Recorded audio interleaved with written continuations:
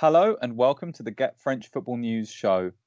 As this pressure cooker of a Ligue 1 season looks set to reach boiling point, it's a second incident of overheating in a week for Paris Saint-Germain, who appear to have lost their heads twice in the space of 5 days, as their match against Rennes ends in a fiery climax that sees them fall further behind in the title race. Meanwhile, Lille boss the Derby du Nord and overcome their toughest remaining challenge to go clear with 2 games to go. Elsewhere, it's Sequeira all over again as Neymar signs a new deal at PSG, while we bid farewell to another Ligue 1 stalwart as Florian Thauvin looks set to swap the Velodrome for the Volcano after agreeing to join Mexican side Tigres this summer. On today's show, we'll be discussing PSG's clash with resurgent Rennes, Lille's derby duel with Lens, a thriller between Strasbourg and Montpellier, as well as previewing this week's Coupe de France action, and a little bit more. I'm your host, Jake Smales, and as usual, I'm joined by Eric Devin. Eric and I will be doing things a little differently this week. We'll be going at it as a duo. So I will be the Yazici to his Yilmaz, the Laborde to his Delort, if you like.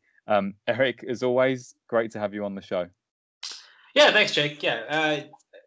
For a weekend of on the beach football, there was a lot of really fun and entertaining matches. That great goal from Yilmaz on Friday. A really fun game between Strasbourg and Montpellier, and then of course, perhaps the death knell for PSG's title hopes on Sunday. So, a really exciting weekend of football, and not sometimes lacking in quality, but definitely more than entertaining this weekend. Yeah, certainly is, with so much to play for in all areas of Ligue 1, I guess. At the usual point where, as you say, the on-the-beach football would be underway, it's great to have so much excitement in all areas. Let's get stuck into that then, shall we? And we'll start with a Sunday night's match. Paris Saint-Germain faced Rennes in a must-win game. Victory would see them return to within a point of Lille, keeping up the pressure, while anything less than that would surely see their title chances markedly deteriorate, just days after bowing out of the Champions League semi-finals. Rennes, meanwhile, had enjoyed a resurgence under former Lyon coach Bruno Genesio and are mounting a challenge to finish in the European places. Both sides traded chances in the first half, and a dominant PSG was stopped by smart saves from Gomis in the Rennes goal on a couple of occasions. On the stroke of half-time, pressure paid off, with Les Parisiens winning a controversial penalty. Up stepped Neymar, who put the visitors in front. In the second half, Rennes came out with greater attacking intent and intensity, with Keylor Navas forced into action on several occasions. But on 70 minutes, Serhou Guirassy headed in a deserved equaliser for the home side, leaving PSG in perilous waters. Rennes kept coming, and late on, a rash challenge from Presnel Kimpembe saw the Paris man given his marching orders. Yet another example of ill discipline from Les Parisiens. Rennes looked for a winner, but was shut down by some typical Keylor Navas brilliance. And the match ended 1-1. Vital points dropped for PSG in a title race that leaves them 3 points adrift, and Rennes still in the hunt for 5th place. Eric, a massive blow to PSG's title chances with just 2 games left now, and another tempestuous finish with the Kimpembe red card. Give us your thoughts on this game. Yeah, it's really, I think, amazing. It's, first of all, 2 things come to mind. One, credit to Bruno Genesio for what he's getting out of this Rennes side. I think that we had sort of seen them slip to a pretty low ebb before Julien Stéphan's dismissal, and now we look at their form. I mean, yes, they lost to Bordeaux last weekend, but other than that, they've been on a great run. They're only a point off of Europe, which I think is a great achievement. Given how far down they've fallen this season, and it looks like they've got every chance to slip into that spot should they manage to get results in the next 2 matches. I think they got Monaco at the weekend, easier said than done. Monaco have the Coupe de France. I think Rennes are going to be hungry to want to get back into Europe and to keep building on the success that they had previously had under Stéphane, that it seemed to slip away. And what he's gotten out of these players who've sort of been sidelined by Stéphane. Flavien Tate, in particular, had a great performance in midfield yesterday.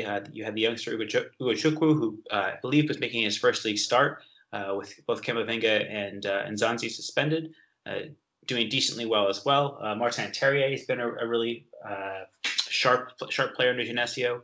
Didn't score last night, but has been among the goals as well. Jeremy Doku, again, a little bit lackey in end product, but seems a lot brighter, a lot more lively.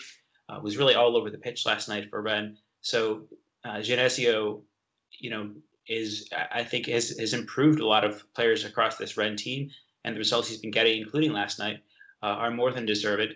He would say, okay, Rennes are going to host PSG, but they're going to be missing Camavinga and Nzonzi. What would you have said the result would be? Probably not this. And I think that it showed, and perhaps as you rightly mentioned, it was down to Navas really that Rennes didn't take all 3 points. So huge credit goes to Genesio for the way he's got this team leveled up, as it were, individually and playing well. And also, he's had to adapt as well tactically, I think, given some of the absences that he's battled. So, I think this really augurs well. And even if Rennes do fall short of Europe, I think that Genesio, now that he's got a body of work, I think 8 matches, 10 matches at this point, he's been in charge. He does look like he's the right appointment. I think as someone who is, not his biggest fan during his time at Lyon, it's a really remarkable result. And I do think, also, we have to remember that given the resources that Rennes have, vis-a-vis their connections with Puma, there's going to be probably money to spend this summer. I think that if the club's ownership think that there's a way to continue to improve this team, maybe also augmented by the potential sale of Camavinga. I know his departure would be a disappointment, but I think there's scope for improvement on this team as well, and I think that's really impressive. So I think Rennes are, even if they fall a little bit short this season, I think are slowly but surely positioning themselves as a team to watch next season, which, again, given how exciting the title race has been this season, to have Rennes sort of step up a level, I'm not saying be title contenders, but it'd be a real linchpin in the race for Europe next season, I think is only a good thing. More strong teams in Liga will continue to increase its visibility, continue to increase the buzzworthiness of it, as it were. Yeah, I completely agree. I think many of us thought that Rennes would push on this season under Julien Stéphan, given kind of where they finished up last season, albeit that due to the premature truncation of the season due to the pandemic. But obviously, they fell well short of that, despite spending fairly significantly for Rennes, at least, if not compared to the wealth, of course, that they had behind them in the summer. But yeah, Genesio's appointment, you have to say, has looked like a tremendous decision. I mean, 5 wins, 2 draws, 1 defeat since that first game against Marseille. And I think, I'm not sure if you were on that particular episode, Eric, but a few of us were when the Genesio's name came up as a potential replacement for Stéphan. I think there was some trepidation from us as on the show, because we were hoping for something maybe a bit more ambitious or a bit more exciting, but perhaps that was wrong. Although Genesio was criticised at points during his tenure at Lyon, he is of course do some impressive things while there, in particular in certain matches. And yeah, things like getting the best out of Flavien Tate, who of course joined from Angers in the summer of 2019, but seemed to never really get much of a go under Julien Stéphan. I guess being deployed in this central midfield role like he was against Paris Saint-Germain and pressing so much, signs like this are clear indicators that he is already making a big impact there.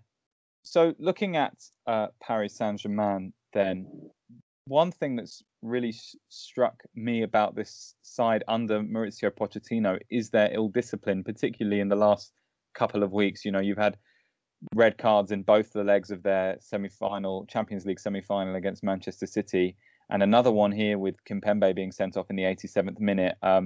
There's a stat that Opta put out that said that Paris have received 7 red cards after the 80th minute in Ligue 1 and Europe this season, which is more than any other team from the top 5 European leagues. We also had our good friend Philippe Bargiel on Twitter respond to a tweet saying, "Sum up your club season in 3 words," and he said petulant red cards. does this team have a discipline issue under Mauricio Pochettino? They seem to keep losing their heads in these kind of tense circumstances, and surely this is something that he needs to be looking to iron out, along with any kind of tactical inefficiencies going into next season. Yeah, I don't know. I think that is frustrating, but I think what PSG are dealing with now is the lack of this squad being built as a squad. You know, if you have so much money invested in Neymar, invested in Mbappe, in terms of the transfer fees brought into them, in terms of their wages, the fact that you would be starting this match with pieces off the scrap heap, in terms of Colin Dagba, who again still could come good. He's a young player, and Layvin Kurzawa. I think that says it. PSG this season have been by and large undone by the fact that they didn't build this team to have depth and to have a requisite level of quality throughout the team.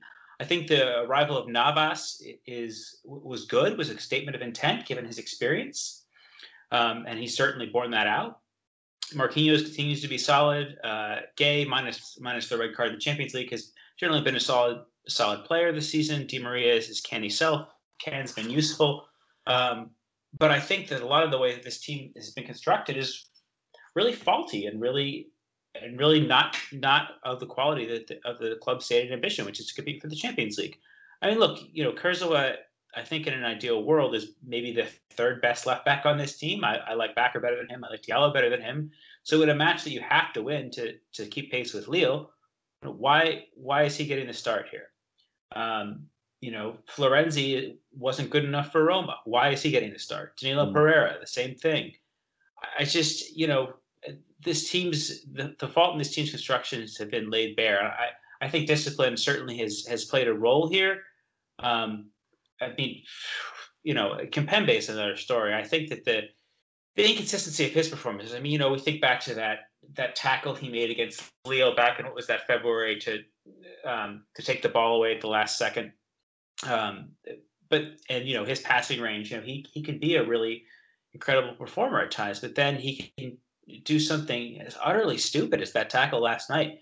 3 minutes from the end, it wasn't a dangerous situation, and now he's out probably for the rest of the season. I would see a multi-match ban come in for that. So not only does Kimpembe ruin PSG's chances of winning this match, but he handicaps his side in the Coupe de France, right, where they're going to play Montpellier, who are a dangerous side. Let's face it. I mean, in Delors, we'll get to them. In Delors and Laborde, they've got a really potent strike partnership. Montpellier have every chance of winning that match. But you've also, even as PSG have, chances to win. I mean, they're hosting Reims this weekend. That's an easy win. And then they're away to Brest. There are two matches, that should have been 6. They should expect 6 points in those next two matches. But the fact of the matter is, when the chips were down, they lost their heads, and that issue of composure is again really worrying. So yeah, I think it's a moment of foolishness from Kimpembe that I don't think. Look, PSG have had issues with discipline. Going back to Laurent Blanc, I think we think of Thiago Silva, Thiago Motta, Adrien Rabiot, Marco Verratti. Certainly, plenty of players on this team are no strangers to a booking, especially through central midfield and defense. And 77 bookings in the league this year, more than two a match. So, I think that tells the story there. I don't know. Discipline has been an issue for every manager that's taken charge of this team, and I don't seem to think that anything's changed to date. Sure, maybe then it is, as you say, a personnel issue. And in these tense moments, like towards the end of the game against Manchester City in Paris, like the game in Manchester as well, where things started to not go their way, you think maybe if they have superior quality in other areas of the pitch, particularly at fullback or in central midfield, then perhaps they don't run into these into these situations where they're forced to kind of be living on the edge, I guess. So yeah, that certainly will come into it there. The good news for PSG long term, obviously, is that Neymar has extended his contract until 2025, which feels like it's been on the cards for a while now, even if at the start of the 2019-2020 season that seemed the furthest possible scenario from reality. Just how important is that for Paris Saint-Germain and also for Ligue 1, Eric, in your opinion?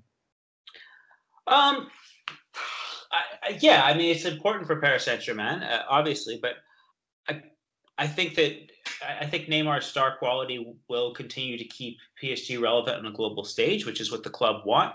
But again, I don't be okay. On his day, he's one of the top 5 players in the world. I think that we would be hard pressed to disagree with that. But the fact that they're now going to, but he has a history of injuries. Again, some of that's because rather than the butcher of Bilbao, we've got the butcher of Brest or what have you. He is subject to a higher level of physical, not abuse, but there's certainly some tough tackling in that he's experienced in Ligue 1 that I think has been difficult for him in terms of coping with that in the game. But again, I think I'm not saying they should let him go, but I kind of wonder, in terms of giving an extension to Di Maria, giving an extension to him, might a more holistic look be taken at the team's building policy again and transfer strategy? Okay, the salary for Neymar for another 3 seasons or 4 seasons beyond this one, sorry. Could that be invested in a decent right back or a left back who can, who could be, a more complete presence? Diallo is decent defensively, Backer's decent going forward. Bernat is decent when he's fit. But again, this team is direly lacking depth in the fullback positions, and it's lacking quality in the midfield outside of Marco Verratti. And I think that it's a fill-up for PSG to keep him and to keep that global relevance. Yes, for the fans he brings, and for all the extracurriculars he brings. But at the same time, I think the fact that he signed an extension while Mbappe's future is still in doubt gives me pause. And maybe it's a matter of Neymar has fewer options in terms of his career, in terms of where he's at in his career, and that this contract finishes, he'll be 33. He's born in 92. Mm-hmm. Yeah, 33. But again, at the root of that is, how do PSG make this a sustainable project? Yes, they want to keep Mbappe. Yes, they want to keep Neymar. The club as a signpost for the Qatari state. Okay, right? If we're looking at that with the World Cup coming up, PSG, yes, they want to keep Neymar. Yes, they want to keep Mbappe to say, look at the relationship that these stars have fostered with, not an arm of the Qatari government writ large, but for a team that has, obviously through the QSI investment group, very strong ties to that country. So the public perception there is as important. But I still wonder, in sporting terms, PSG's team building acumen seems to be largely lacking. And it's great that Neymar stays. I love his charisma. I love what he brings on the pitch, right? When he is fit, I think by and large, the stat that the league released the other day, he's been involved in a goal every 68 minutes since he came to PSG in 2017. Now, again, he's been hurt for large chunks of a couple of those seasons, and last season was truncated, obviously. But to maintain that level of attacking success and being involved in goals, when you're facing defenses that are geared specifically to stop you, is really impressive. He is a really excellent player. But again, I think the fact that this comes out with Mbappe's future still in doubt leaves me big questions as to what this team looks like going forward. Because if you have the option of keeping Neymar, and potentially losing Mbappe, I think you're going to end up with egg in your face because you're no longer going to be in that elite level of teams. I don't think. I think this team without Mbappe would cease to be elite. They'd be in a second tier along with, say, a Juventus, Atletico Madrid, a Barcelona, but that highest tier of teams, right? The Manchester Cities, the Chelsea, and yes, the Bayern Munich. Even though PSG beat them, I think that a fully fit Bayern Munich versus a fully fit PSG is no contest. I don't know if you disagree with that, but bring in Sula, bring in Lewandowski. I think that tie looks quite different, and it was a narrow PSG win as it was. Sure. So yeah, yeah. No, I don't. I think it's a necessary thing for the team to do. But again, it is just a very strong reminder of what the club's project is, and it's not, to me, a sporting project. It's a publicity project. Yeah, it does feel, Neymar is essentially, along with Mbappe, the jewel in the crown of this project in terms of its symbolic significance ahead of the Qatar World Cup, right? I mean, that's a significant part of this project. There's no denying that, and I completely agree. I think we've seen in the last two games, as if we needed to see it again, that Mbappe is the most important player in this team, in my opinion. And when he's been missing, it's proved significantly costly for them. But that being said, Neymar, perhaps certainly in this country, being the UK, I feel Neymar is given a hard rap by people who don't actively follow Ligue 1 or perhaps watch PSG as regularly. But of course, when fit, he's been undeniably excellent for Paris Saint-Germain and has brought that star quality. And it is excellent for them that they can count on that for longer. But it remains to be seen what the potential ramifications are financially, especially post-pandemic, in terms of whether this team will be able to strengthen in other areas, which from a sporting perspective is of course what they need to be doing. But I don't know, I find it hard to picture Mbappe leaving now this summer, particularly given the financial state that we know clubs like Real Madrid and Barcelona are in. So I'm sure it's only a matter of time. But yeah, certainly an interesting, I guess, an interesting dichotomy to follow, thinking about the importance of each of those two players to this project in a sporting sense, I should say. Anyway, let's move on to the league leaders, Lille. They travelled to fierce rivals Europe-chasing Lens for the Derby du Nord on Friday, for what on paper would be by far their most challenging remaining fixture, and perhaps the last truly imposing obstacle between them and the Ligue 1 title. Lens, meanwhile, had narrowly lost to PSG last time out, but remained hot on the heels of Marseille in the race for the final European place. Les Dogs started the match on the front foot and calmed any potential nerves through winning an early penalty thanks to a foul on Jonathan Bomba in the box. The spot kick was duly converted by that man, Burak Yilmaz, continuing his inspired run of form. Lille could hardly believe their luck when, on 35 minutes, their task became yet more straightforward thanks to a second yellow card being shown to Lens defender Clément Michelin, leaving Lens in disbelief. Sure enough, with a man's advantage, Yilmaz yet again showed his worth through a powerful strike from distance, doubling Lille's lead before half-time with his 15th goal of the season. In the second half, a series of defensive mistakes from Lens led to Lille's third goal, scored by Canadian striker Jonathan David from close range. Lens had a couple of half-decent chances in the second half, but the points had already been secured, and Lille went clear at the top of the championship, going into the final two games. Eric, the Derby du Nord, it was intense. You had Lille's bitter rivals trying to get one over on them. Imagine the scenes in Lens if they were able to derail their rivals' title campaign. Obviously, what Lens and Paris Saint-Germain would have been hoping for, but it didn't play out that way, did it? Lille was certainly aided by in-match circumstances, i.e., the refereeing decisions, but this was a fairly comfortable win for Les Dogs. Yeah, it was. I mean, Lens' absences too. I mean, Clément Michelin is not a left-sided wingback. I think we could be certain of that. Gaël Kakuta coming back from COVID was very much below par. He's a player who's been very potent for Lens's attack throughout the season, as we can see from his goal and assist numbers. Seko Fofana, we saw how brilliant he was against PSG.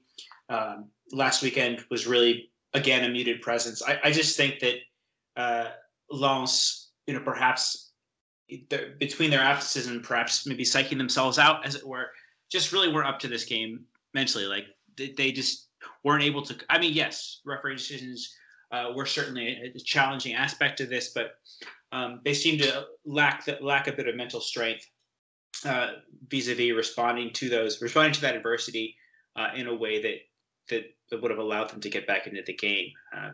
Let's face it, it was hardly a foregone conclusion, the result that is, even after that penalty. But the red card, then I think really sort of pushed the envelope, and it was a challenging set of circumstances that I don't think Lens responded to terribly well.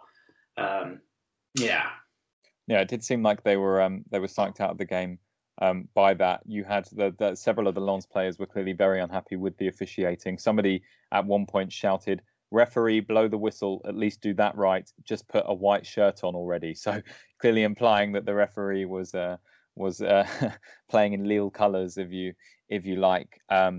But yeah, I mean, Lille brilliant once again, and I don't know about you, but of course Yilmaz will take the headlines with those two goals, particularly the second goal from range, which was terrific. But I was yet again impressed by Boubakary Soumaré, who I think has been one of the most improved players over the last few months. He got an assist. He made 5 interceptions, 6 ball recoveries. He just seemed to dominate the midfield, and I think we've already praised him in recent episodes. But do you get the impression that he's finally kind of reaching a level of consistency that he wasn't before, and perhaps starting to justify that hype that's been placed on him internationally?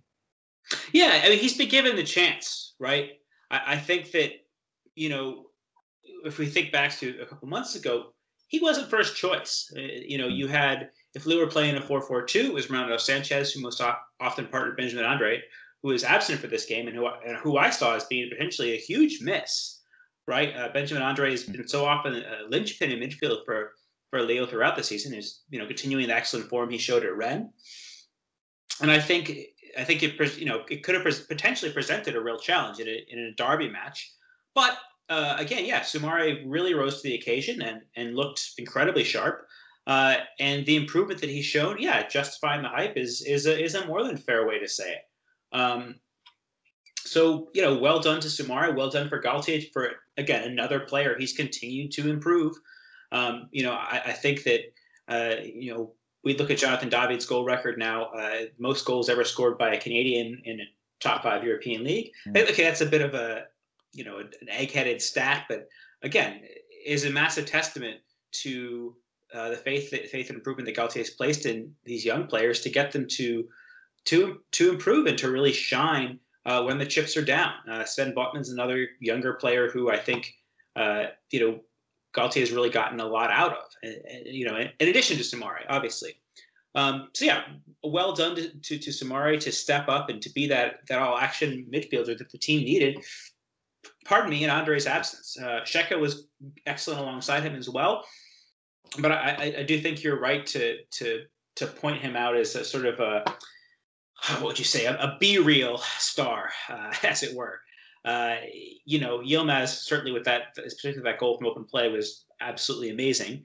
But again, for Lille to have that chance, they had to have strong play from their midfield for that base upon which to build and to give David and Yilmaz that freedom to operate. Just another great consummate performance from Les Dogues. And again, the absence of Andre was no small thing. And to win a key match in his absence, really showed their character and really showed Galtier's ability. Again, yes, rub of the green with some of the decisions and absences and lack of fitness on Lens' side, but especially in a particularly high pressure situation in these last few weeks of the season, Lille continue to respond with aplomb, and it's really incredible to see. This team has an air of destiny about them, as it were. They certainly do. I mean, in light of that, finishing on that point, obviously, they're now 3 points clear of Paris Saint-Germain with 2 games to go. They have a lesser goal difference. The last 2 games are against, I believe, Saint-Etienne and Angers. Eric, Lille are firmly in the driving seat now. I have to ask the generic will they, won't they question.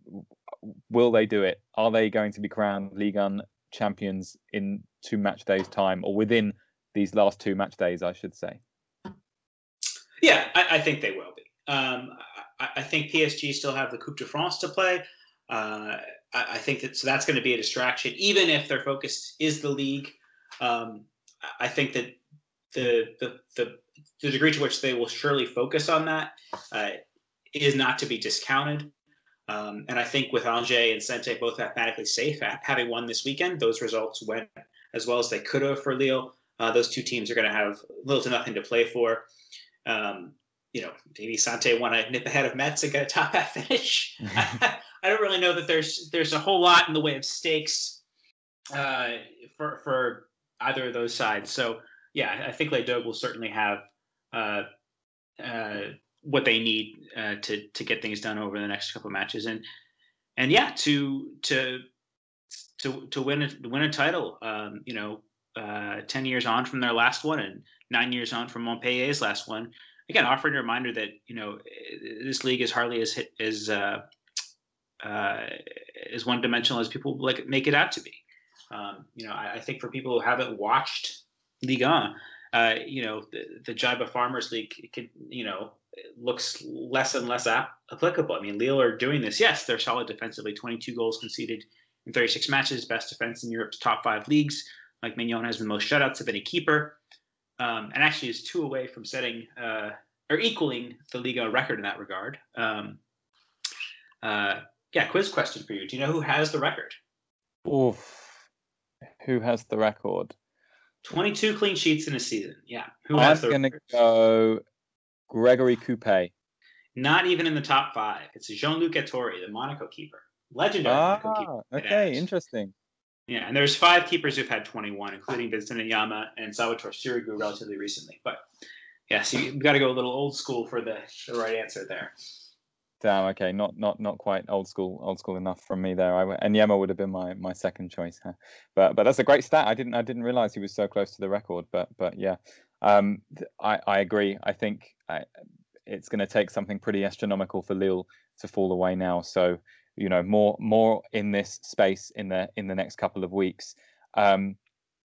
Before moving on to the final Ligue 1 match, which we will be discussing from the weekend, just a quick one on Lens. Obviously, they lose here, and this is the kind of match where 3 games before the end of the season, I just wonder if we did have fans in stadiums in France, whether the Lens faithful would have made this far more difficult for Lille in terms of piling the pressure on. But I guess we'll never know now. But Lens still obviously very much in the fight for that 5th place, especially given that Marseille also lost surprisingly to Saint-Etienne at the weekend.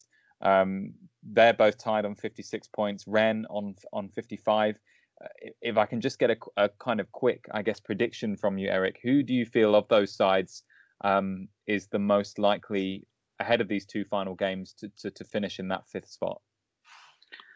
Oh, let's take a look at the fixtures. Lens are away to Bordeaux next week. I'd have to say that's 3 points, given Bordeaux's rather poor form. Marseille host Angers. It's hard. That's one's kind of hard to predict. Rennes are away to Monaco. This comes down to Monaco. Monaco also have the Coupe de France semifinal to play, admittedly against amateur opposition, but Monaco play Lens on the final match day and Rennes next week. So I think it depends whether or not Monaco can do something about securing their own Champions League spot. It's really tough to call at this point. I might have to give. And Rennes will host Nîmes on the final day. A Nîmes side who could be playing for their own safety. So I think that given that, I might have to give the edge to Marseille. They're hosting Angers. They're away to Metz. 2 sides who don't have much to play for. Whereas Lens and Rennes certainly have tougher opposition in terms of what's down. We've seen again. There is certainly plenty of unpredictability this season, but I think the case can also be made that you know, Nîmes are a dangerous side, for example, and we certainly know, uh, Monaco have proved pretty darn irresistible, even if it hasn't always been done in style, uh, particularly in the calendar year. So, yeah, I think Marseille should have enough about them. Just and it's a shame too because I think Lens and Rennes have been a good story. So I think sixth place will go into the Europa Conference League, provided that the Coupe de France winner is one of PSG or Monaco. So sixth place still could have something on offer. I'm really not relishing covering another competition next season, to be honest. But I don't know when those matches are going to be played. But yeah, it's a good thing to it remains an enthralling race. I think it's a shame for Lens that they're not farther ahead because I think that they've been the more complete and the more consistent among those three teams this season. It's just that the way their fixture list has fallen, they've really been under the cosh to have to play Leo, and to have to play PSG in consecutive weeks still have to host Monaco on the final day is a really tough ask. And I think that circumstances that surround that make this rather unfortunate for them. To see them potentially slip to seventh and not get any European football at all, given the level of performances they've turned in across the season, is really a shame. I think we can't control the fixture list, but it's a shame because I think what Francaise and those players have done this season is really remarkable. I know Lens spent by Ligue 1 standards bringing in Lex Fofana and Ganago, but yeah, it would be difficult to see them slip to seventh. So my hopes are that they can pinch sixth and that one of Monaco or PSG do win the Coupe de France. But yeah, I'd say Marseille are my narrow favorites for the time being. They are in fifth now, and they do have a slightly better goal difference than Lens as well. So were the two teams to finish level on points, that would be in Marseille's favor as well. Sure, yeah, I have to agree with you. I think it will end up being Marseille, so we may have a very jubilant Mohamed Ali, our resident Marseille expert, returning to the show soon, and yeah, his mood may be may be enviable for some, but I completely agree. I mean, as a neutral, I would absolutely love it if Lens were able to secure fifth place. But as you say, Eric, sixth may well be enough if it is indeed a Paris Saint-Germain Monaco final in the Coupe de France. Anyway, let's move on to one of the teams who will be playing in the Coupe de France semi-finals, which we will be getting onto, and that is Montpellier. They face Strasbourg at the weekend. Defeats for Marseille and Lens meant that they had a faint hope of reigniting their hunt to finish in the European places as they travelled to Strasbourg on Sunday to face a side still not safe from relegation. The hosts enjoyed an early opportunity through Gilbert, right back, but it was Montpellier who took the lead on 36 minutes through Gaëtan Laborde's powerful header. In the second half, the game came to life with Andy Delors lobbing Metzels just a few seconds into the half to double Montpellier's lead.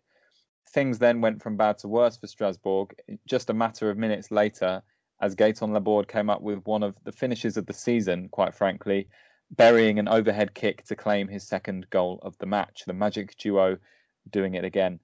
That strike, however, seemed to unleash Strasbourg, who came to life in the second half as things progressed. Ludovic Ajorc giving the hosts some hope with just over 20 minutes to play. A fantastic late strike from Kevin Zoe proved nothing more than a consolation, however, as some solid goalkeeping from Dimitri Berthaud meant that the game ended 3-2 to Montpellier. Eric, 3 shots on target, 3 goals for Montpellier in this one. Did you get a sense that Strasbourg were in any way unlucky, or was this just a case of superior quality shining through? I think, the way that Montpellier played this game, and I'll be honest, I like Ligue 1. I generally don't watch matches in the multiplex, just unless I have to. But I said, Montpellier, Strasbourg, let's watch this match. Part of the reason I was watching was to see if Laborde or Delors could score. I think they're both on 15 goals now, which is the most goals for a Montpellier striker since one Olivier Giroud in a season. Mm. Sorry, Laborde's on 15, Delors on 14. But yeah, Gaetan Laborde's 15 goals, most from Montpellier striker since Olivier Giroud. Again, Michel Zakarian is supposed to be on his way out coming into the season, but it's a reminder that this team really plays some fantastic football. They have some really talented attacking players, and whatever the team decide to do in terms of moving on, the hope is that they can play with an exciting attacking front foot style that continues to get the best out of these two players, and also continues to build with some of the younger players they have. I think Junior Sambia playing in midfield, not at right back yesterday, in a role that he had played more regularly prior to this season. There's some exciting young players too. Joris Chotard, Steffi Mavadidi's been decent this season. The team do have some issues in terms of how to go about restructuring their defense moving forward, but it's a disappointment that they've slipped out of the European places. But again, I think that should they be able to keep this team together heading into next season, I think that they have, with the right coach, maybe Thierry Loret himself. He's been rumored to be on the way out at Strasbourg. Could get them there and keep them there in terms of those top six places. But there's still a Coupe de France to get. I mean, if Zakarian can go out by putting Montpellier in Europe, not through the back door, as it were, by winning the Coupe de France, that'd be a massive achievement as well. Beating PSG will be no easy task, but I think that they've shown that they can go toe to toe with anybody this season, and who knows? I'll be watching both those semifinals with bated breath during the week. I'm excited to see what'll happen. But yeah, a fantastic, fun display of football. Both teams, I think, were playing at their attacking best, and it was thoroughly enjoyable to watch. Perhaps a little sloppy, a little loose. Both teams are somewhat on the beach, but I'm not complaining. For the neutral, it was a thoroughly enjoyable match of football, and I'm glad I did watch that one. Yeah, it looked tremendous fun, this one. While we're on Montpellier in this one, I have a stat which I guess somewhat surprised me. I don't know what you'd make of this one, but apparently Montpellier have 18 headed goals this season, which is the most of any team in Europe's top 5 leagues. Do you think that's a characteristic of the way that this side plays under Michel Zakarian, or is this just a case of having some big physical players in the side? I think it's just a result of Delors and Laborde. They're both excellent aerially, and that's a natural thing. I mean, look, Gaetan Laborde. I understand. Why? Who is the Bordeaux manager who was upset he was sold? Gustavo yes. Poyet. Laborde had been excellent. He had scored 10 goals in the season before.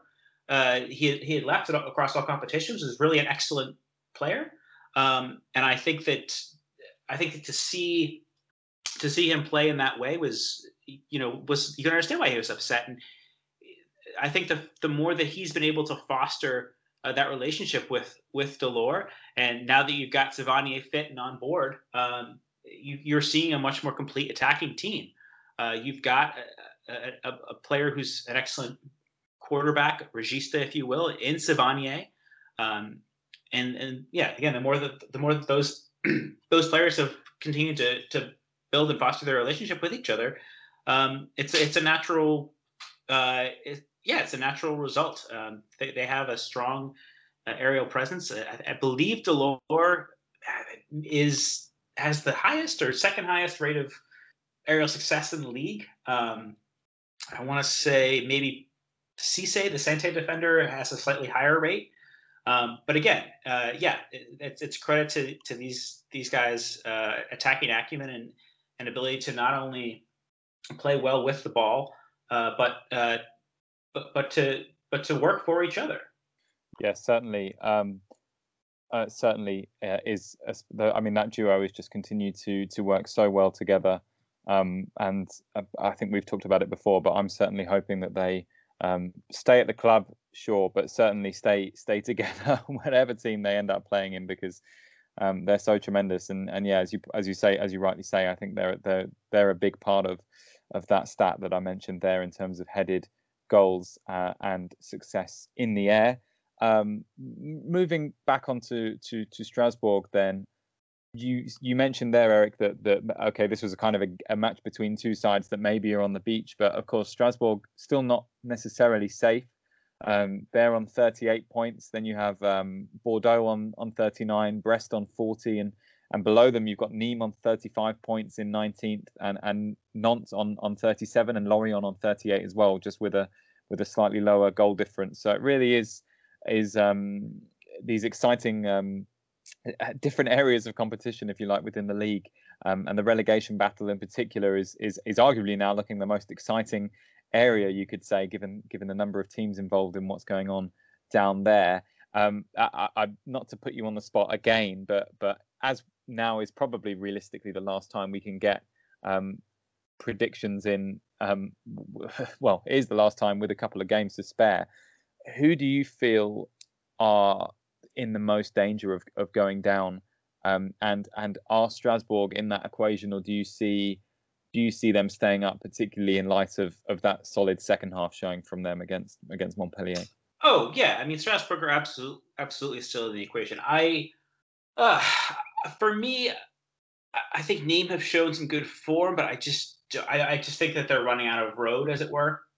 And I think that if we look at, oh gosh, I mean, Bordeaux's form has been awful, but then sometimes they can pull a surprise like beating Rennes last weekend. I think Nîmes get the automatic spot, and I think Bordeaux slip into the playoffs and win the playoff. Mm. That's exactly what I had. That's exactly what I have. I mean, Nîmes have also got the hardest fixtures of any of those teams. I believe they've got Lyon and then Rennes. So yeah, they're as good as gone, I think, despite their improvements. And you look at Nantes, they're on the up. Lorient have had some good results of late. So and Bordeaux just seem, despite that win over Rennes, which was, I think it's fair to say, aided by that red card to Nzonzi after about 8 minutes. Look the worst or the most in free fall at the moment, other than that result. So yeah, that would be they'd be my pick to make the playoff spot as well. Anyway, as we kind of mentioned, the Montpellier are of course in the Coupe de France semi-finals this week. On Wednesday, they welcome PSG to La Mosson, while Monaco travel to 4th division side GFA Rumilly-Vallière. Rumilly, who beat Ligue 2 promotion hopefuls Toulouse 2-0 in the last round, which was their biggest scalp of the tournament so far. Obviously, Montpellier PSG, Eric, is one we expect to be is the tie we expect to be the more competitive. I don't think it's unfair to say. Do you think Pochettino is likely to rotate heavily here, given that Paris Saint-Germain are technically still in the title race, and given their fixture congestion of late? And as a result, do you feel that Montpellier have a very solid chance here? Yeah, absolutely. I'm likely to rotate. Yeah, yes. I think he will. But again, that rotation is still going to have quality attacking players, whether it's Sarabia, Draxler, Can. There is, certainly no shortage of quality in this PSG side, and that's the question. That for Montpellier, given the absences of the likes of a player like Pedro Mendes, I mean, they had some absences through suspension for this match. I want to say they were missing Savanier and somebody else in midfield. I'm blanking on who. But Jordan Ferry is just back from injury, so perhaps there are some mitigating circumstances, pardon me, in this match. But I think Montpellier will play a first choice 11. But when you've got a very creaky central defense of Hilton and Congre, the ability for that team for those two to turn themselves around and be fully fit, certainly raises the question. Yeah, I don't know. I'd like Montpellier to win. I think That'd be a nice coda to the Michel de Zakarian era, as it were. But I do think PSG will just have enough experience and their ability to rotate a little bit more extensively than Montpellier will make them a little bit more fresh. Yeah, that would certainly make sense. And on the other side of the draw, obviously we have, as I said, the Rumilly Valliere Monaco game on Thursday. It's an amazing story for the fourth division side. Obviously, there is a precedent of this happening in the Coupe de France. We had third division Les Herbiers actually play in the final, and in 2018, and they of course lost 2-0 to PSG. We had my beloved Quevilly Rouen. From the third tier, they lost 1-0 to Lyon in 2012, again in the final. But the last time we had a fourth division side reach the final in the Coupe de France, in fact, Eric, quiz question for you: could you? I won't be so mean as to pick the side, but can you guess what year was the last time we saw a side in the fourth division make the Coupe de France final?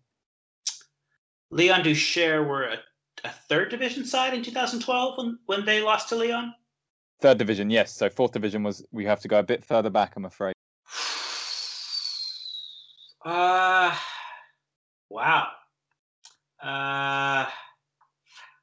No, yeah, I'm really stumped in this one. I remember the Lyon final. I've been watching French football for about 10, 15 years. Going back further than that's a little bit too far for me, unfortunately.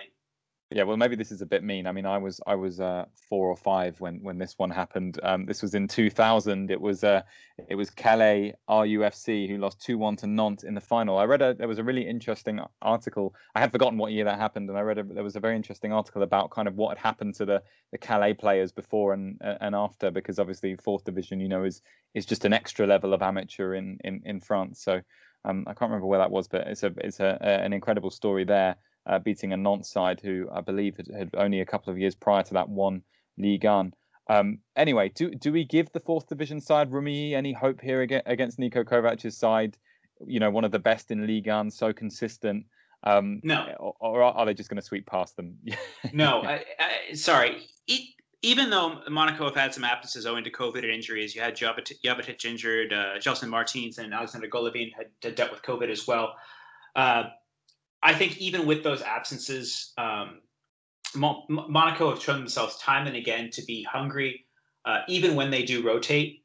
And that being the case, I expect whoever Kovac decides to line up, knowing that Champions League is the ultimate goal, to be hungry, to be ready, and to play with a bit between their teeth to get the result. No two ways about it.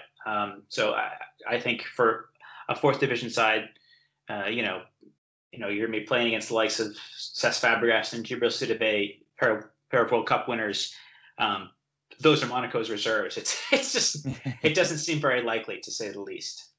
No, I agree completely. Even a legless Cesc Fabregas these days, you'd think that with his passing alone, he'll be able to run rings around a fourth division side. But of course, that would be amazing from a neutral perspective. But I think if I had to pick a side to go on and win the whole thing, it would be Monaco, or certainly, I guess, a realistic pick. I would like to win if Montpellier indeed are an unlikely option at this point, because Monaco have had such an incredible season, and it's a shame for them to obviously drop out of the title race. We never expected them to be in so close to the end. So yeah, it would be.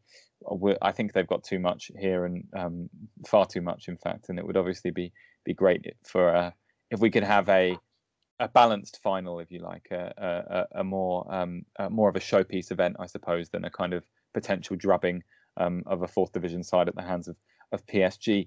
Anyway, two very quick points before we leave.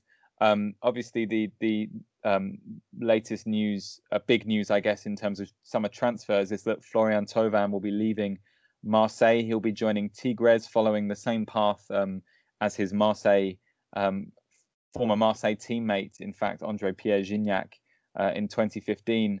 I'm keen to save talking about that one for when we get Mohamed Ali, our Marseille expert, back on the show, because I'm sure he'll have much to say on that one. And we hope to have him back in the next couple of weeks. But I just want to give a quick shout out to Troyes, who are the first team to be promoted to Ligue 1. They beat USL Dunkirk 2-0 at the weekend.